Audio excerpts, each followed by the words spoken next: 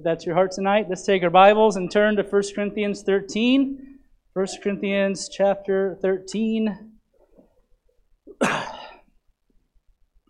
whenever you find your place there, if you wouldn't mind to stand. This morning was about being friends with Jesus, and really, 1 Corinthians 13, if you catch that. Really, what Jesus was commanding there, primarily, was that his people, his disciples, his friends, that they love people. And there was a lot to be said this morning, and we didn't really get to labor on that as much as I would like to. And I was going to be in Joshua tonight, but the Lord really directed me back here to 1 Corinthians 13. Now, we're going to spend most of our time in verse 7, but for sake of context and all of that, we'll probably just start in verse number 4, okay? And right here, Paul is describing what it is to have charity, what it is to have the love. The love that God has for us is the love that we're to have for others. Amen? And this is describing what that looks like, and we'll just take a moment this afternoon and get some more clarity on that. So, verse 4 says this, charity suffereth long. By the way, the word charity is same Greek word agape for love. And so charity suffereth long and is kind. Charity envieth not. Charity vaunteth not itself, is not puffed up, doth not behave itself unseemly, seeketh not her own, is not easily provoked, thinketh no evil, rejoiceth not in iniquity, but rejoiceth in the truth. And then our verse 7, beareth all things, believeth all things, hopeth all things, endureth all things. And so we're going to pray and get into our message this afternoon. The description of love. The description of love. Let's pray. Lord, thank you so much for your word. Thank you for letting us be in your house today. Thank you for our friends that came to visit us. And I pray that you would work in them, our guests that were here, that you would take your word and use it in their hearts. And Lord, help us, God, to love on them, and help us, Lord, to show them your love and help them with their greatest need, which is to know you. And then I pray that you bless us tonight as we get into your word. Help us to have hearts that are open, ready to say, yes, Lord, yes, to your will and to your way. We love you. In Christ's name I pray. Amen. You may be seated. Thank you again for standing. So I think it's safe to say tonight, or I guess it's this afternoon, I don't know what time of day it is, that love can be a confusing topic to talk about. Because when you say love, you can mean a lot of different things. And it's kind of an appropriate word still to use in the English language at least. You can say, I love my wife. You can say, I love my child. You can say, I love my neighbor. I love God. You can say, I love my church. And you can say, I love football. And each time you say that word love, it can mean really totally different things. And I'm thankful that God chose to inspire our New Testament in the Greek language. And that Greek language has more than one word for love. And it kind of narrows down a little bit what we're talking about this afternoon. And there's different words for it. There's eros and philia and others. But we're just going to, for sake of time, focus on the word agape that Paul uses here in 1 Corinthians. And that word is a love that loves without changing. There's other loves that love whenever things are right and have strings attached, but the word agape is a love that has no strings attached. It's a self-giving love, the kind of love we talked about this morning, a love that gives without demanding anything in return. It's a love that has no standards or prerequisites. Even a love for your family has strings attached in a sense. Those strings don't ever break, but you love them because they're your family, right? But agape love is above that. It has no strings. It has no prerequisites to be met in order to receive agape love. It's a kind of love that cannot be earned, and therefore it has very little to do with the one being loved. Okay? That's the love that God has for us. It's a love that loves even if it's been rejected. It's a love that gives because it loves. It does not love in order to receive. Strictly speaking, it cannot be defined as God's love. Sometimes that's what they say. Agape, you just call this God's love. Well, it can't be called that technically because that same word agape is used whenever God says, love not the world. It's that same love. It's agape. Or when it says that men love sin, it's that same word, agape. And so, obviously, God doesn't want us to love sin this way, but men do love sin, even though, listen, men love sin even though sin does nothing for them. Isn't that right? Why do we love to sin? There's no logical reason. It does nothing but destroy. It does nothing but hurt. And we love it. Agape. Now, of course, that's not what we ought to do. We ought not to love sin that way, but we are to love people that way.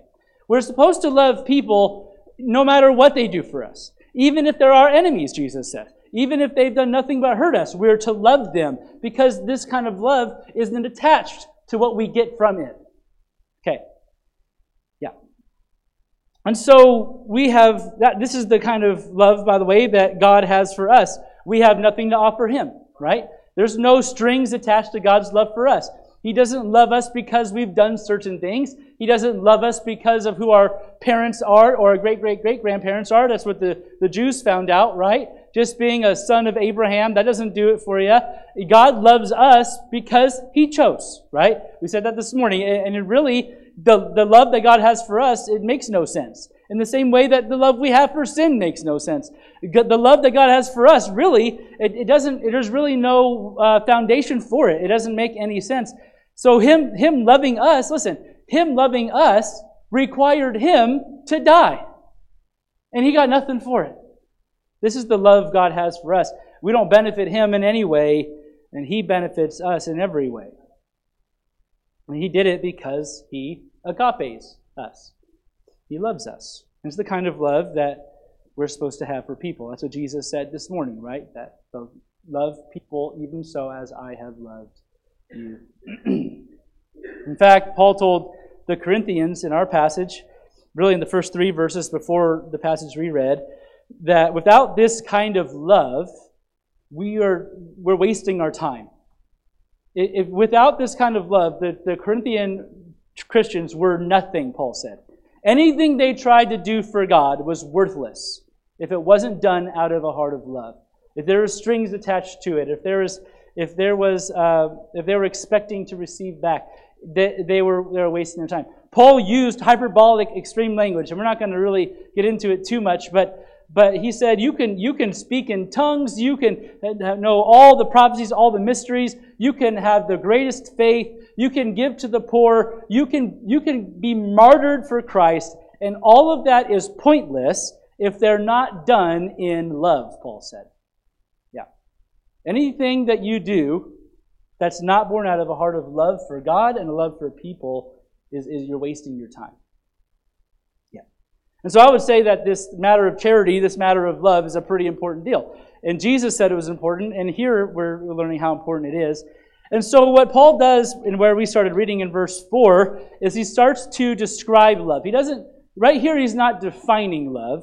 He's really describing love. We already defined love, didn't we? That's what we kind of spent this whole first part of the message doing. So verses 4 through 7, and really the first part of 8, are not defining it, they're describing it. Paul is showing the Corinthian church what charity or love really looks like.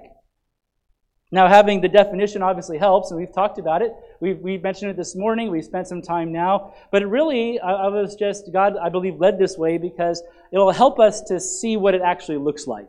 Not just what it is, not just the theory behind it, but to see what it looks like in action, and for us to be able to take these truths and apply them to our life.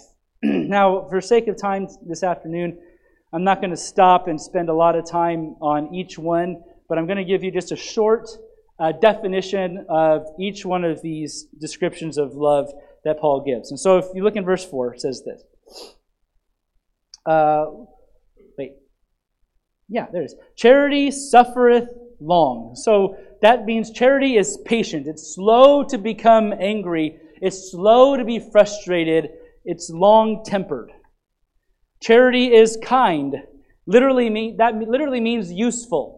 So what you're doing when you love somebody is you're finding ways to be useful or helpful to them. Does that make sense? That's what it means to be kind, to do something helpful. Charity envieth not. It's not jealous of others. It doesn't resent others. It rejoices in what others have. The more they have, the happier you are. If you love someone, the more they have, the happier you are, as opposed to the more you have, the happier you are. Charity vaunteth not itself. It doesn't brag. It doesn't try to make itself look better than other people. It doesn't spend a lot of time talking about all the good things that they've done. Vaunteth not itself. Charity, vaunteth not, envieth not. We missed that one. Oh, no, we didn't. No, here it is. Envy is wanting what others have, right? So we don't envy. Envy is wanting what others have. Bragging is making others want what you have. You see? And so we don't envy what others have, but we also don't make it hard for others to not envy what we have if we're going to love them. Does that make sense? So it vaunteth not itself. It doesn't brag. Charity is not puffed up. It's not arrogant. It doesn't have a high opinion of itself. Only humble people love people. Only humble people love people. Charity doth not behave itself unseemly. It doesn't behave inappropriately. Love has good manners. Love is not rude. Love considers how their actions come off to others. They don't behave themselves unseemly. Charity seeketh not her own. Charity, love, is not self-seeking. It's to be completely indifferent to yourself. If you're going to really reach the charity that God wants you to have, then you're really just going to not care about your own as much as you do others. It doesn't build itself up. It builds others up. It doesn't demand recognition. It doesn't demand applause. If people don't notice you, that's okay. Because you don't love you love them. You see. Charity is not easily provoked. It doesn't burst out in anger over personal offense. If it becomes angry, it is when God is offended, not when they are offended. Because it's not all about us, right? This is what it means to love. Charity thinketh no evil. It doesn't dwell on offenses. It doesn't hold grudges. It doesn't keep an account of offenses and do its best to pay back what's been paid them. That's not how love thinks. It thinketh no evil. Charity rejoiceth not in iniquity, but rejoiceth in truth. It doesn't take pleasure in other people's sins. If you love someone, you don't like to talk about all the bad things they've done. If you love people, you're not about the juicy gossip. If you love people and you heard somebody messed up, you're not asking, what did they do? If you love people, you're not on the Falls City Police Department Facebook page and sharing it and telling everybody what everybody else did wrong. No, you don't rejoice in offense. You don't rejoice in iniquity. Love is not comfortable dwelling on and talking about the sins of others. We don't like it. If you love them, you don't like talking about it. If you love them, sometimes you have to talk about it. But when you do talk about it, you're not very comfortable. You see? And if you enjoy or find yourself often talking about the problems of other people, here's what the Bible says is true. You're not loving people the way you ought to. Because we're not to be comfortable talking about other people's sins. Even our political enemies, by the way. Yeah.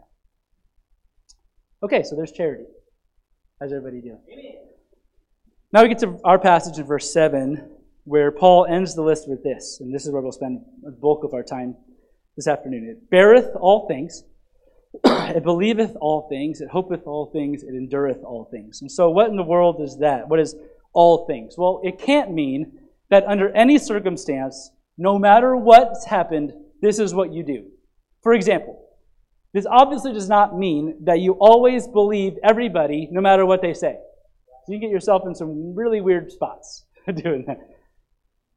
So what does it mean? Well, what it does mean is that these four areas are going to be your default, right? They'll be the first thing you do with people. It's love's first option. It's what love wants to do. These four areas are what love wants to do. If you love people, here is your default. It's what you habitually do, the first thing on your mind. You can call them the habits of love or the mindsets of love. These are the way that love thinks. If you love people, here's how you think. Number one, it beareth all things. To bear here, it doesn't mean just to put up with everything.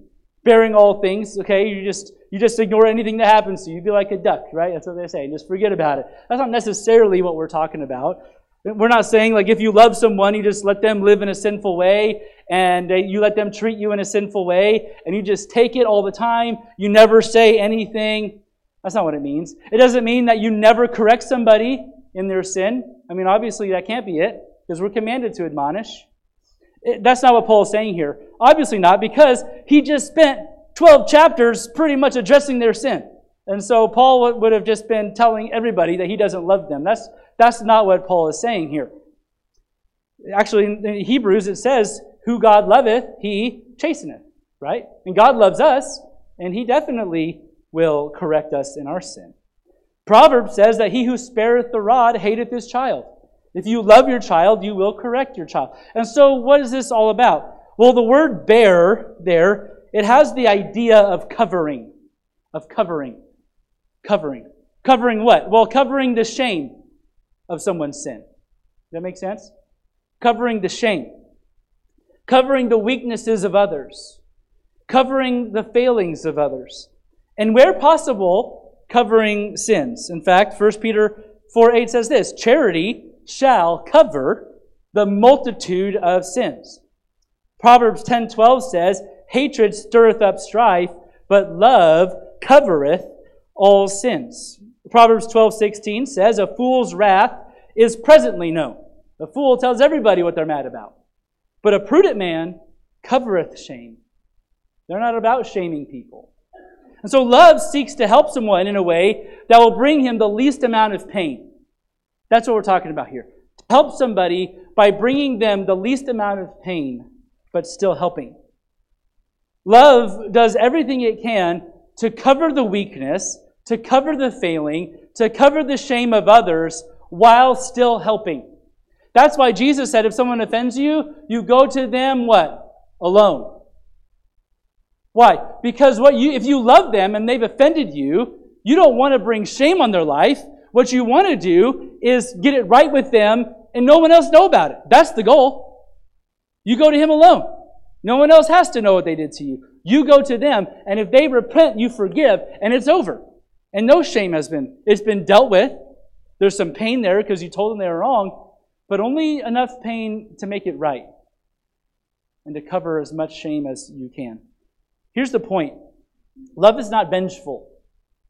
Love is not interested in getting even. Love is hesitant to see others hurt or ashamed.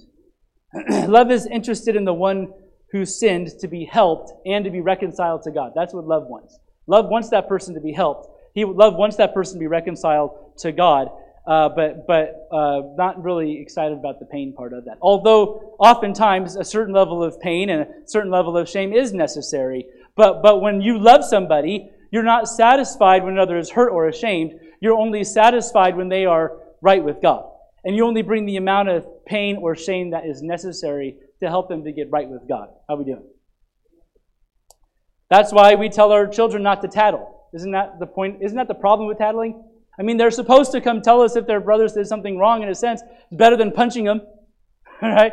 Mila and Kara yelling at each other and, I took my toy back. Okay, well, you don't need to go pull her hair or something. Come tell Daddy and we'll get it fixed. But sometimes they're just telling us why. Because they want their sister to be shamed. And I think oftentimes adults tattle as much as children do. And all they want, really all they want, is for this person who hurt them to be shamed, to be hurt in some way. And for everybody else to know how bad that person is. If you think that way, here's what you're not doing. You're not loving them. You're not loving them. Yeah. Love doesn't consider how they've been hurt. It tries to help and minimize the hurt of others. Love doesn't gossip. When love notices sin, it doesn't broadcast the sin. It covers the sin. If you love people, gossip stops with you. If you love somebody, people don't even come to you with gossip because you know you're going to shut them down and tell them to go talk to the right person, the one who offended them. That's it. Yeah. Again, it tells those who need to know. Sometimes there's some that need to know so that the sinner can be helped, but that's as far as it goes. And it's natural to make ourselves feel better by exposing the bad of others because in some sick way, we feel like we're better off when we make everybody else wicked. But if we're honest with ourselves, we're not better than them. But we sure like to feel that way. And so we gossip and we tear down others as if we have no problems. Yeah. Love is more interested in the good things of those they love than the bad things of those they love. Love makes it a habit to broadcast the strengths of others rather than broadcasting the weaknesses of others. Love doesn't have a critical spirit. Love makes a habit of broadcasting the good deeds of others rather than the sins and failings of others. That's how love works. So that's what it means to bear all things. The next one is this: love believeth all things. Love believeth all things. Again, this doesn't believe that if you love somebody, you always believe everything they say all the time. No, that's not true. That's actually foolish to believe everything all the time. You're never to believe something you know to be a lie. And so that's not what Paul is saying here. It does mean, though, that you never believe evil about somebody unless the facts demand it. If someone comes to you with gossip, you do not believe them unless the facts prove it out. If you don't believe political garbage out there about the political enemy just because you don't like them, no, you only believe evil and wrong about somebody when it's proven that way. You see? This is what it means to believe all things. Yeah. You always, always, always give the benefit of the doubt if you can. That's how you love people. When love, listen, this will help you. When love doesn't know, it chooses to believe the best of others. Because love isn't suspicious. Love doesn't take the facts that they have and then fill in any cracks with bad things about people. Actually loves the opposite. And they take the facts and they make it and they assume the best with the cracks. That's how love works. You want to believe good of others, not bad of others. Now there comes a point when someone has violated your trust so badly that the facts here are the facts. They're liars. That does happen sometimes. After enough times, you would be foolish to believe that they're saying the truth. There does come that point. And in that case, love desperately still wants to believe them, but they just simply can't believe them.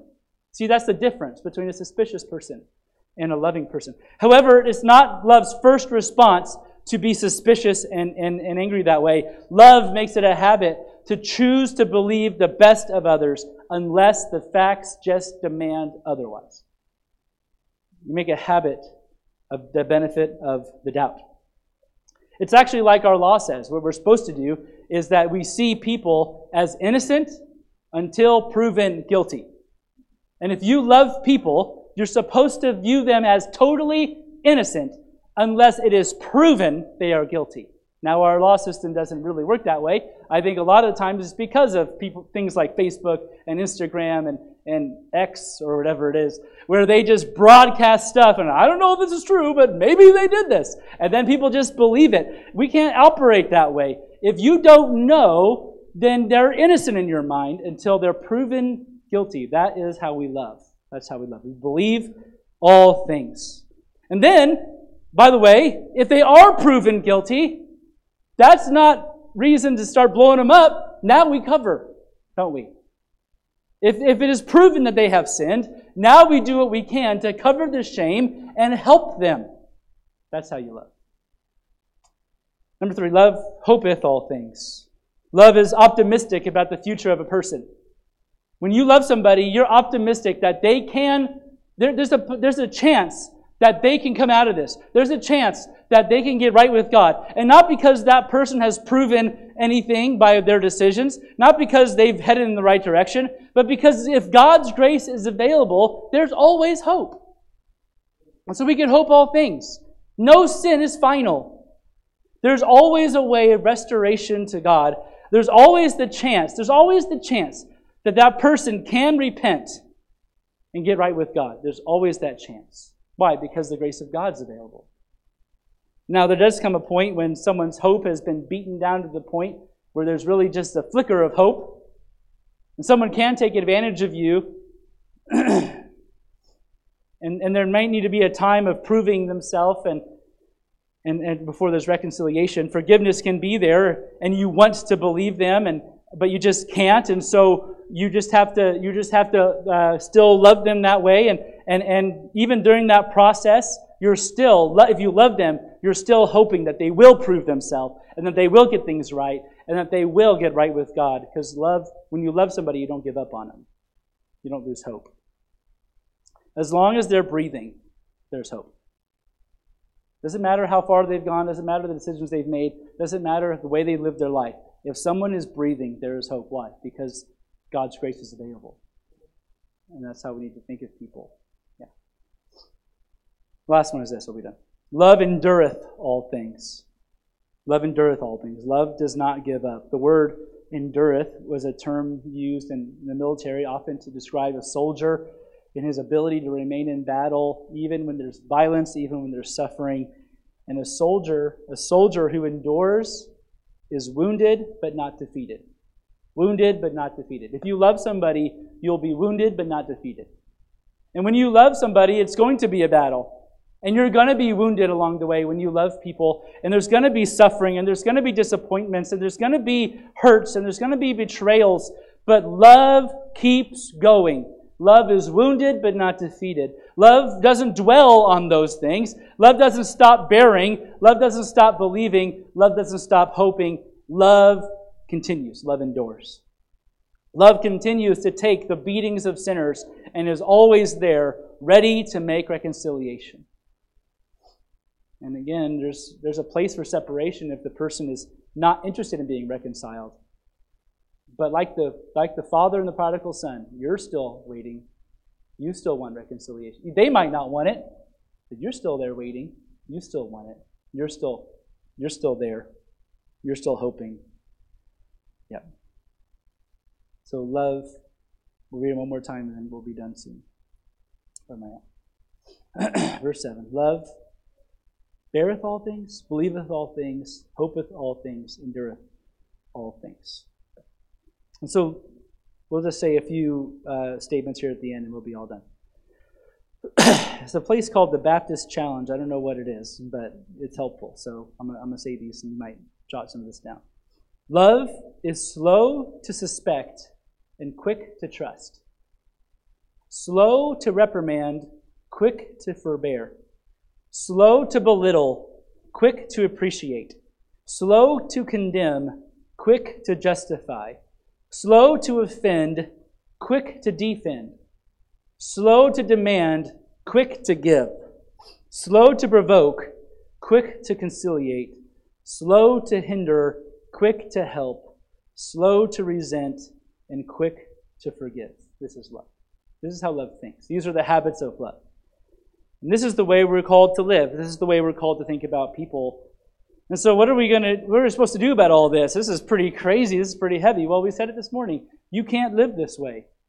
If you're honest with yourself, and if you've been listening close, you know that you're not capable of this. But here's what you need to do. You do need to recognize that even though it is impossible, hey, this is still a command from God. This is not a suggestion. This is not like, hey, if you love people this way, your life will be better. You should try it. No, this is a command from God.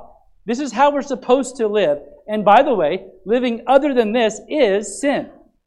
It is sinful. So recognize that. Realize this, that this is something you cannot do on your own.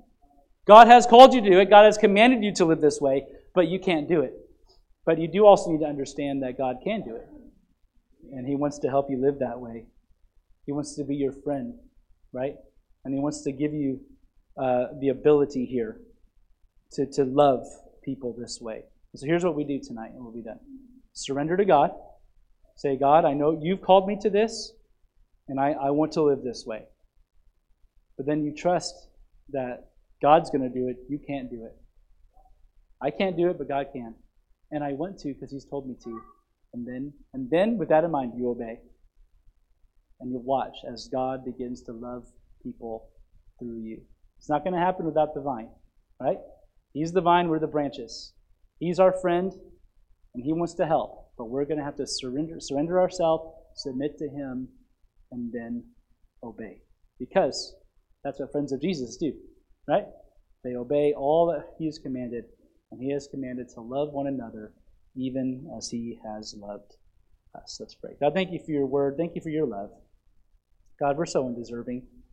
I'm thankful that you think of us this way. I'm thankful, Lord, that you have a desire for us to grow, and you never give up on us. You always, Lord, give hope and give your grace and extend a way to be right with you. And thank you for loving us, even though we had nothing to offer you. And I pray that you help us to love people this way. Help us not to be suspicious or vindictive or gossip. Help us to love people and think of people the way you do. We love you in Christ, and I pray. Amen. Let's stand together.